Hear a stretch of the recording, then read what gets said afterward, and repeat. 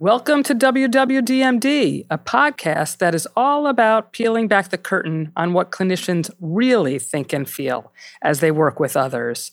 My guests, clinicians, who are also sometimes clients themselves, risk their vulnerability as they publicly share their emotional reactions to their clients, disclose their challenges in doing the work, and reveal their personal backgrounds. I'm Dr. Myers. I'm a psychotherapist in New York City with 30 years of practice experience, specializing in anxiety and depressive disorders, as well as sibling relationships and family systems. I'm also a professor of social work at Malloy University on Long Island. I see this as a journey of self-reflection for not only our guests, but you, because with each episode, I'm hopeful that you will learn something new about yourself.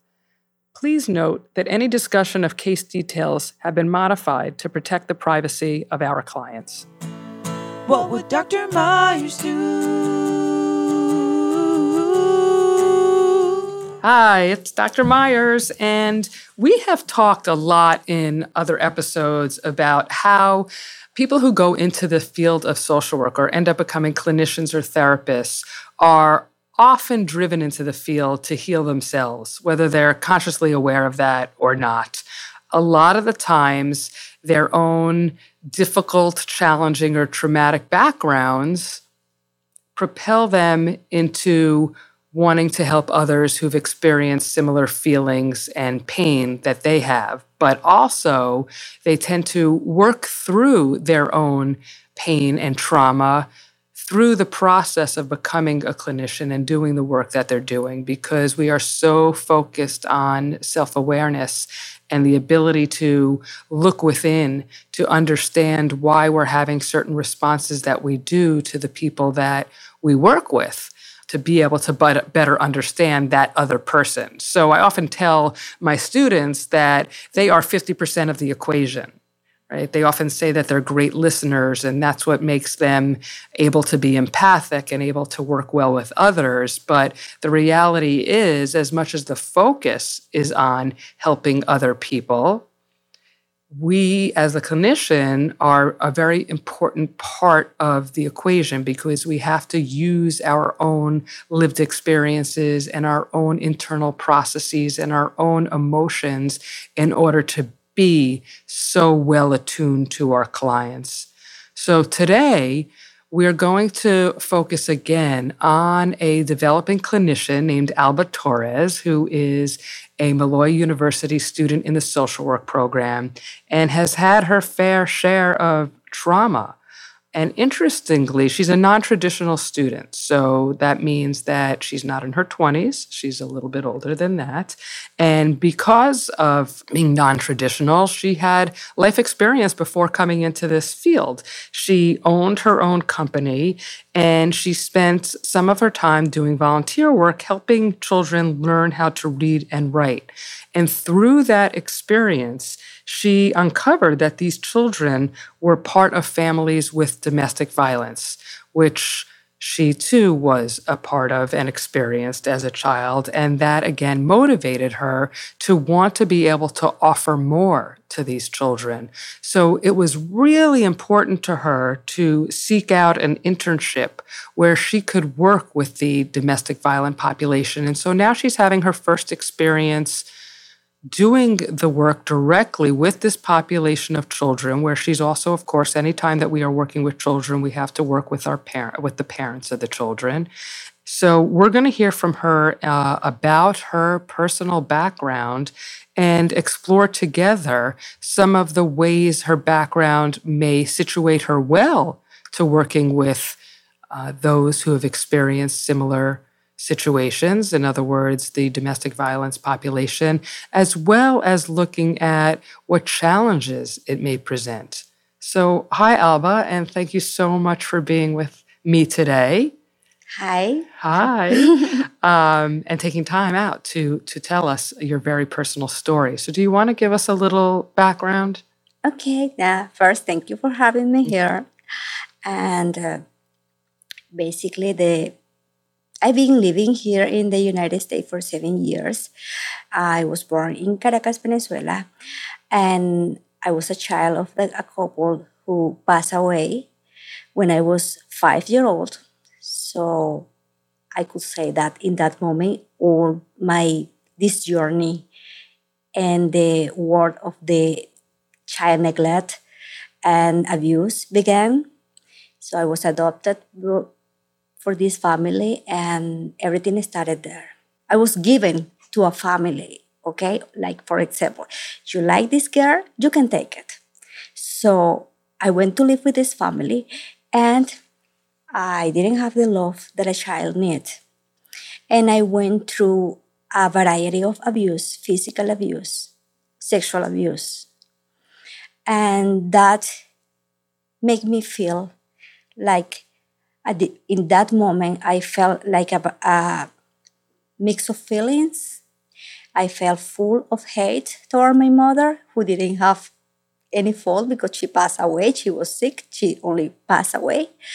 But I was full of hate towards her specifically because she wasn't there for me. Also for my father, because even though he passed away before my mother, he abandoned me. And he not only abandoned me, but my family, my brothers, my siblings. He abandoned my mother. He left us like living in a situation, very poor situation, where we're living. My mother had to work, so she couldn't take care of herself, nor could take care of us as her kids. I was one of the younger one. I was 9 years old. And when all of this happened. So let me just clarify. Your father abandoned the family, left the family, yes? Left your mother to raise you and your siblings alone. Yes. And he was no longer in contact with the family? Okay, Yes. so you lost him at 5 years old, lost, so to speak, through abandonment. Yes. And then he died at, how old were you? I was like 7, 8 Okay. years old. You were 7 or 8, but you weren't in contact with him No. anyway. Okay. Not that that doesn't make the loss any more or less significant. It's a significant loss, right? Because maybe there's always hope that this person's going to come back and be the loving father that you need. Then your mom gets sick, Yes. yes? And you were how old? I was 9. You were 9 years old. I was 9. Okay. And that was a traumatic event because she only was sick. So, kind of cold. She was sneezing and she didn't feel good. But she told me, I remember, I was very young, but I remember when she told me, I don't feel well. So I'm going to the hospital and I'll be back. I think at the end of the day, I'll be back. And she never came back. Oh, my goodness. Yes, she had a heart attack. The doctors found out that she had pneumonia. And she didn't know. She only had thought that she had asthma attack or something like that, so she couldn't breathe. This is a cold, She didn't pay attention because she needed to work to take care of the whole family. There were 5 of us in the family with her and 6 people in the family. 5 children. 5 children. You were the oldest? No, I was in the middle. You were in the middle? Yes, I was in the middle. There was the older one was 17. The next was 15. I was 9.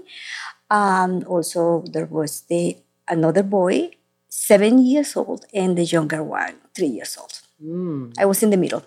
And so there was absolutely no preparation for this whatsoever. No. So how were you told? I don't know. I feel like I remember the day was raining and I felt that something was wrong with her because, that was in 1987.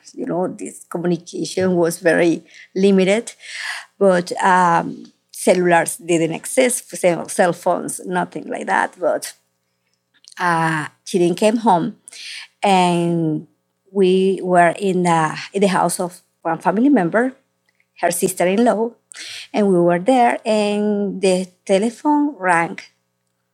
And only when I saw her, and when I saw this person who responded, who answered the phone, when I saw her face, I saw something that happened.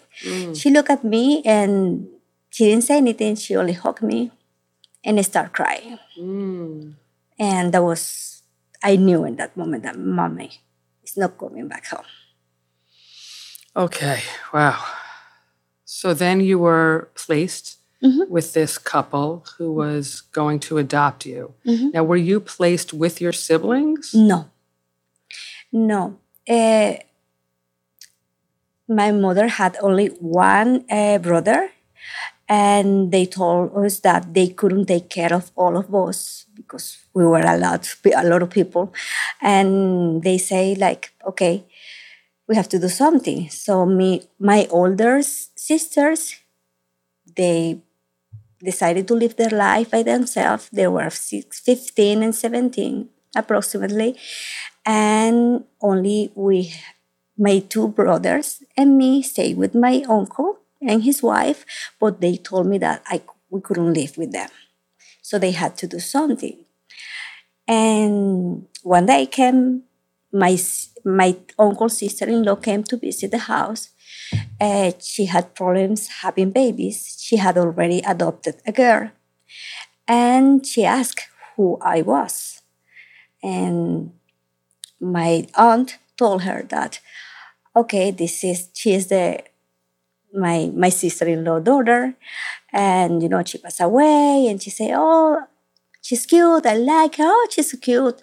And I always say when I went through this situation, I always compare when you want to give something. For example, if you have a bunch of puppies and someone come to your house and say, okay, my dog had these puppies. If you like one of them, you can take them.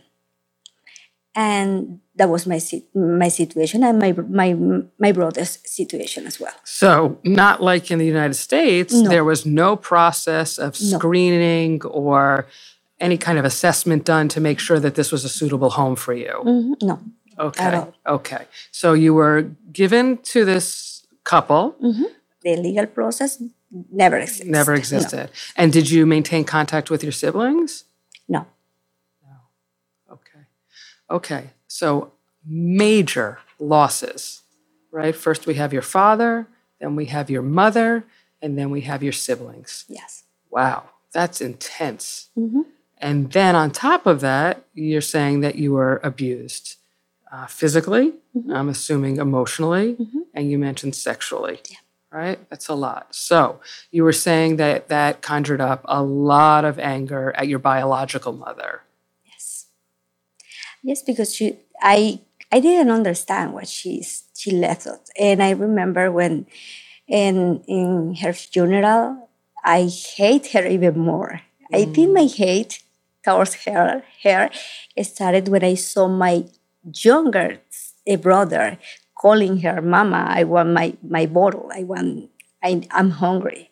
Because he didn't know that for some reason, he knew that the person that was in that box, that casket was his mother. And he was, like, hey, wake up, I'm hungry. Oh my goodness. And I hated her because I couldn't understand why she left us in going through this situation, what she allowed us to go through this situation. So that was, and we moved I moved with this family and never heard from my brothers, nor my sisters. So we never had any type of contact whatsoever. Many years later, I received a phone call that someone called me and told me that my younger brother was killed. He got involved in drugs and gangs, and he got killed. That's the only news I get from there. This is such a poignant story that you have.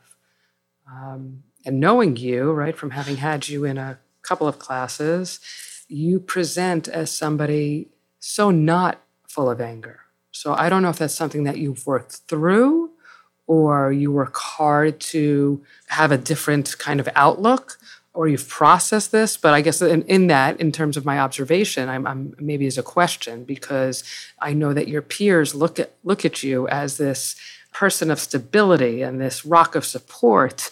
And internally, right, we never really know what's going on with somebody. So how do you come to understand that? I didn't have time to realize, to process all the situations I was going through. But I think everything changed when I became a mother. That's another part of the story. I was running away from home, from this home that offered me education, that offered me the love, that they offered me the love that I needed, but they never gave it to me. And How do they offer it? no, okay, we're going to send you to school, providing all the main needs. Okay, education, food. I see. And the punish include slapping, down on my knees, On rice? rice, beans, whatever they had available. But I think the toughest one was this, the bottle lids, the metal. Bottle lids. Oh my Yes. goodness, how painful. So a lot of punishment. So Oh, that's really, really, I'm very sorry you've experienced that. It sounds like what has come from that, as I said in the introduction, was this strong desire to work with the domestic violence victims. And so I'm wondering how you feel your experience being a victim of child abuse positions you well to work with this population. What do you bring from this? What do you have to offer? I didn't know that I could work with victims of domestic violence.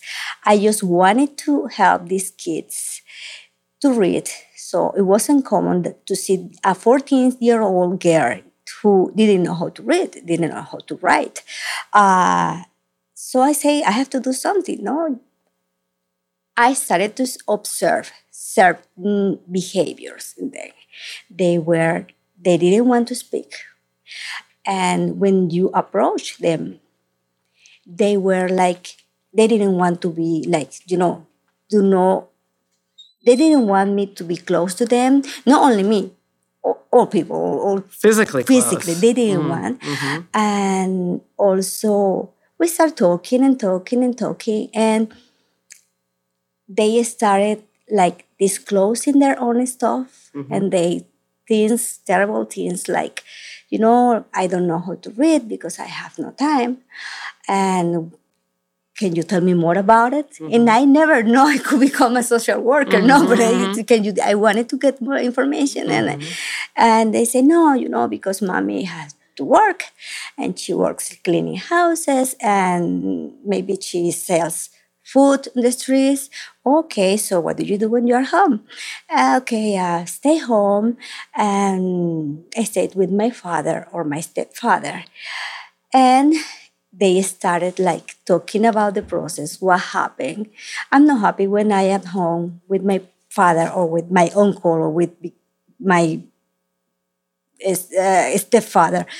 And why no? Because I don't like the way he touched me. And everything started like from something very small, like I don't want to be with him, but progressively, these kids started to disclose what was happening in their life, something very intimate. So when mommy left home, he comes to my bed and all the things they do to abuse them. What I find really interesting about this is whether or not you feel that most people who work with children, helping them with reading and writing, would have uncovered these, what you're calling as red flags, but that there's something about your experience that made you explore this or look at something with a very different lens than most people would. When I saw this type of behavior in these kids, they were very similar with what really happened to me. And I say, okay, something is happening here. And I didn't know how to do it. Honestly, I didn't know how to do it. I know how to do it now. Well, you didn't have the skills, you're saying, but it was just your natural instinct that it was almost organic for you based on your own lived experience. It was your experience that allowed you to be so attuned to the signals and the signs that weren't spoken, right? But that you were observing, and you were curious enough and empathic enough to want to help somebody in that situation. And as you say, you were curious, you wanted to learn more about that. So your attunement and your empathy and your caring and your genuineness in wanting to be that person and that could provide support, but also help make a child feel that, as you said, have a voice, have a presence, to feel acknowledged, to feel important, to feel that what they have to say is worth listening to. And so it sounds like you took them from a place of not wanting that physical contact to craving it and knowing that you were somebody who would be able to offer that in that position. So I am sure that your experience, as we're talking about, and as I imagine as you move forward in this internship, will allow you to see things and listen for things that somebody who does not have that experience but would have to be thoroughly trained for will come more naturally to you. On the other side, I'm wondering if you've given any thought to some of the challenges that it may pose for you as you work with people or children, really, these vulnerable kids who don't have a voice at this time until someone offers it to them. And it touches on you such deep feelings from your past. What do you imagine that that's going to look like for you? I would say the most difficult part, I haven't gone through yet because I'm very, early in my internship. But I think the most difficult part is when I have to talk to the parent, And there are incredible, we can imagine the huge amount of kids that are being abused in this moment, that were abused last week, that have been abused in many different ways, in all the trauma that this caused them.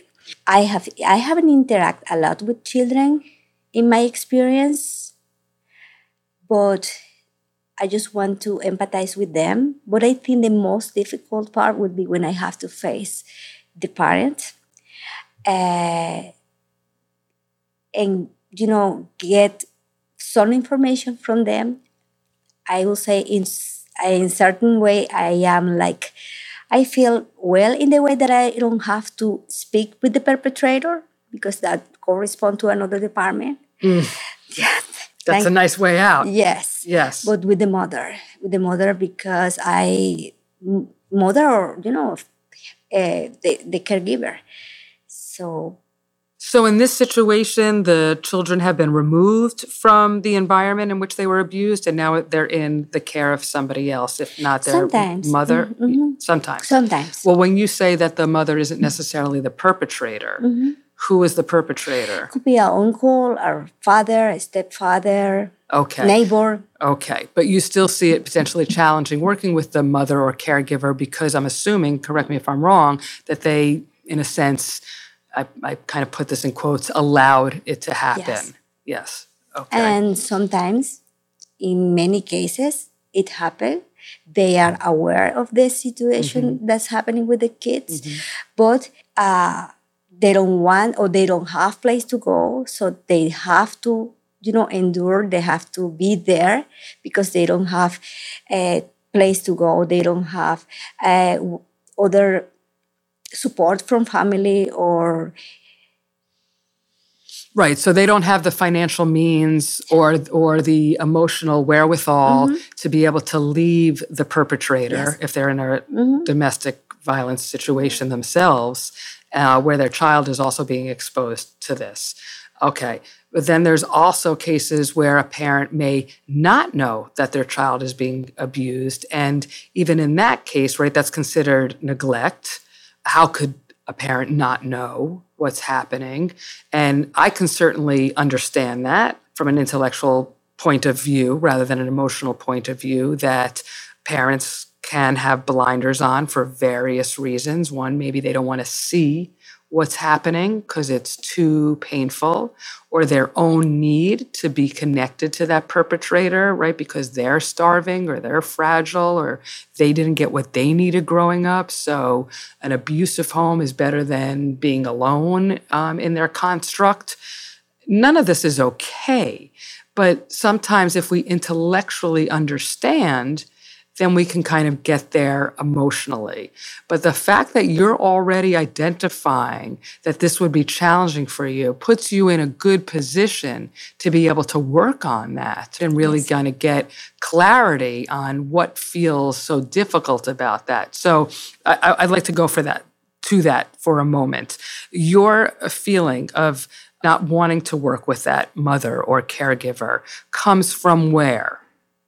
Is that part of your anger towards your own biological mother for, so to speak, putting you in the situation of abuse when, of course, intellectually we know she didn't send you off to be abused. She loved you, I'm sure, and would have never wanted that for you.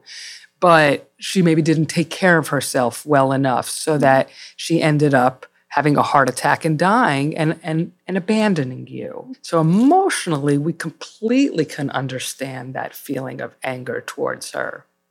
And is that the anger that you would be carrying over to one of these children's caregivers? Well, I won't say that because I had the opportunity to go to therapy and understand, as I mentioned earlier, when I became mother. I was very young when I became mother. I was 14. And I felt like I loved so deeply. I could give my life for my kids, for saying in a certain way, they have become my everything. And it was the same thing with my mother. So I learned to forgive her. And I learned that thing happened, that it wasn't her fault. Because all these little things that I remember from her, she was a very lovely mother.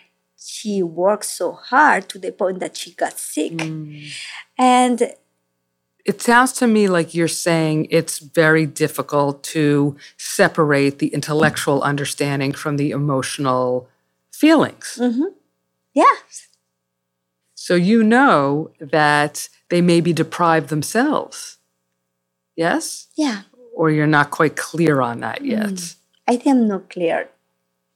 So let me put it back to you. What do you think creates the situation where a child would be susceptible to abuse? What is it that mother, I know we keep saying mother, it doesn't always have to be the mother. Yeah. It could be the father, and it could be a different caregiver. But what do you think allows that to happen? What is the caregiver doing or not doing in your framework?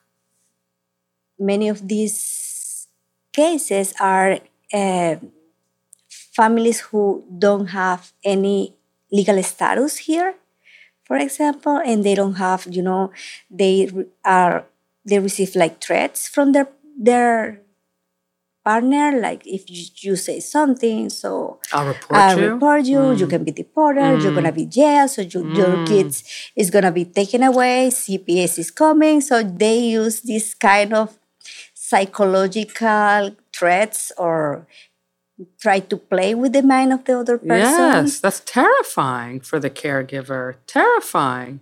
Because I would also think that in their mind, and maybe not in their mind, in reality, their child needs them. And without them, their child is going to be left in the hands of the perpetrator, right? And be more susceptible to abuse. So what a terrible dilemma. And they don't want to speak up. They don't want to look for help. And so it sounds to me like you are empathic with that plight. yes. But yet, something's going to get in the way you're anticipating. Or already, you say you feel it's hard to be, empathic or wanting to work with that caregiver. So help me rectify that, because you're talking in a very sound way, that you understand their plight. But on the other hand, you're saying you don't want to work with them. No. That would be very challenging. That will be challenging. Yes. In the case of many parents or mothers that they know already that their kids are being abused. Mm-hmm. Okay, you call, you are asking for help, but why you didn't do it before? Probably, I think the lack of information. Probably this person was illegal in the country. Let's take this team, for example. This person wasn't legal here, but she didn't know that she has rights. So until that moment that she learned that there are organizations that can provide all the support she needs, and they decided to call and ask for help, she felt like she set free, You're going back and forth between the one who asked for help, and that one, I'm getting the sense that that's the preferred one for you. Mm-hmm. As long as somebody is asking for help, you're willing to provide that help, right? And that will be okay with you, that you can kind of forgive, so to speak, the situation, and they're coming to you. But for the parent who either hasn't, or this has gone on too long, and now they're coming for help, your anger is based on the idea of, where were you all this time? Why now? Why did you wait so long? Why did you allow for this to happen? Yes? I wouldn't say anger. No? No, I wouldn't say anger. I would say like I wouldn't know how to deal with those feelings of the person, and I understand like we make mistake and all the things they have gone through, but I wouldn't say anger. I would say like I need to understand why, the why. Why did you allow it? And even though this person is telling me, I did it because of this, because I didn't have another option. So basically, it's learn to deal with those emotions, my emotions, yes, towards this person. And I would say like anger is like, anger is a feeling that I don't feel that I have, even for this person who abused me. Okay. But I found hard to understand how these people allow this. Well, the good news is that that's what our role is, to understand the why or the how, or so that we can find those answers from the client and make them more aware of who they are, why they do things the way they do, why they feel the way they do, and with a greater self-understanding that can shift somebody's way of doing things or somebody's perspective. Mm-hmm. But what I hear you saying is that you need to know the why. And that's okay too, because you're curious. And we're in the position of being curious. That's, again, the path towards helping our clients with self-understanding. Self-understanding leads to development. It leads to growth. What meaning does the why have to you? Because the why question can give me the answers that I probably, I'm realizing that I need to heal this part of why this happened to you. Why did you allow this happen to your kids? And after this closing, I have come across that, yes, it's kind of helping me to heal with my own trauma. What a revelation. And I didn't know that. I didn't know that so far. Right? So that recognition, just because we now made that revelation, doesn't mean it's going to shift just like that. Because I always say to my clients, if you're 42 years old, it took you 42 years to develop into who you are. We're not going to undo this in 6 months, right? It's going to take time. But the first piece of the puzzle is to bring that into awareness. Okay, so now you have that revelation that the why is so important to you, because what you're really trying to do is work out your own past and your own feelings around being abandoned. How could you, mommy, have let this happen to me? And so you're still going through that healing process. And so initially you said you forgive, you understand, but our feelings are so complex. And I'm sure there are parts of you that forgives and understands that your mom was a hardworking woman and she was showing her support and love by killing herself, so to speak, to save you. She was, as you said earlier about your children, you would die for them. You would give your life for them. She did, literally. That's deep. So on the one hand, while you may have forgiven, and I'm sure you have, it doesn't mean that there aren't still a myriad of feelings to still work through. And yes, I think as you work with this population and things come up that are very close to home, and at least you're open to the reflective process and what is being conjured up in you, what is being triggered, you are going to heal through that.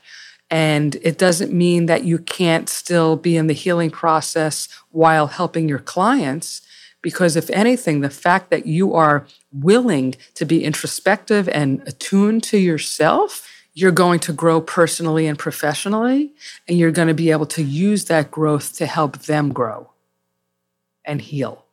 Absolutely. So it's really quite a parallel process at times. We don't have to be all healed to help other people. Sometimes it's actually easier to help other people than it is to help ourselves.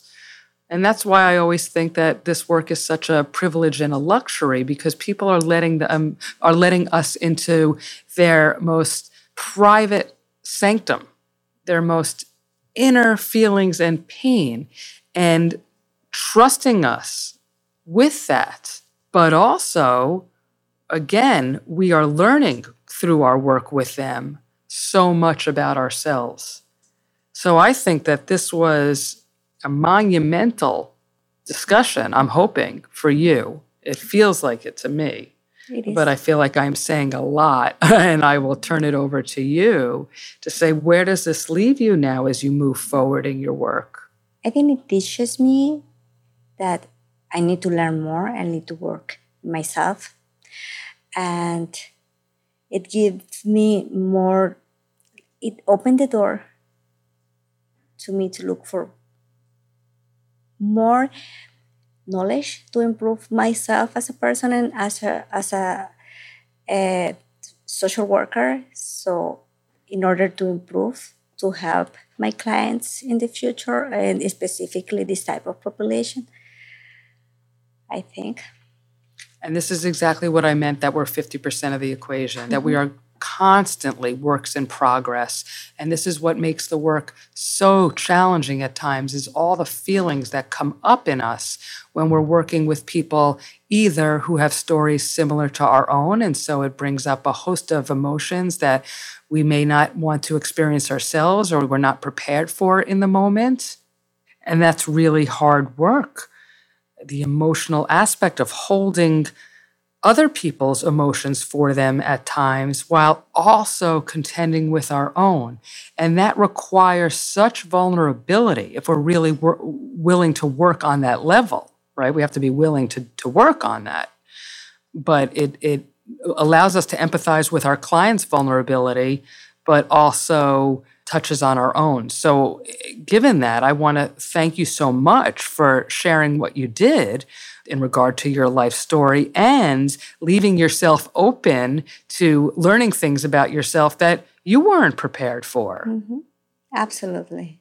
So, and I think we are always in the learning process, and it is good when we go through different kind of scenarios, so you can identify what are your strengths, what are your weaknesses, so you can work on that in order to improve. Because if I don't improve, I don't try to help myself, I don't try to heal internally, so maybe I won't be able to help other people. You will definitely be able to help other people because you're already on the path to self-discovery, self-exploration, introspection, insight.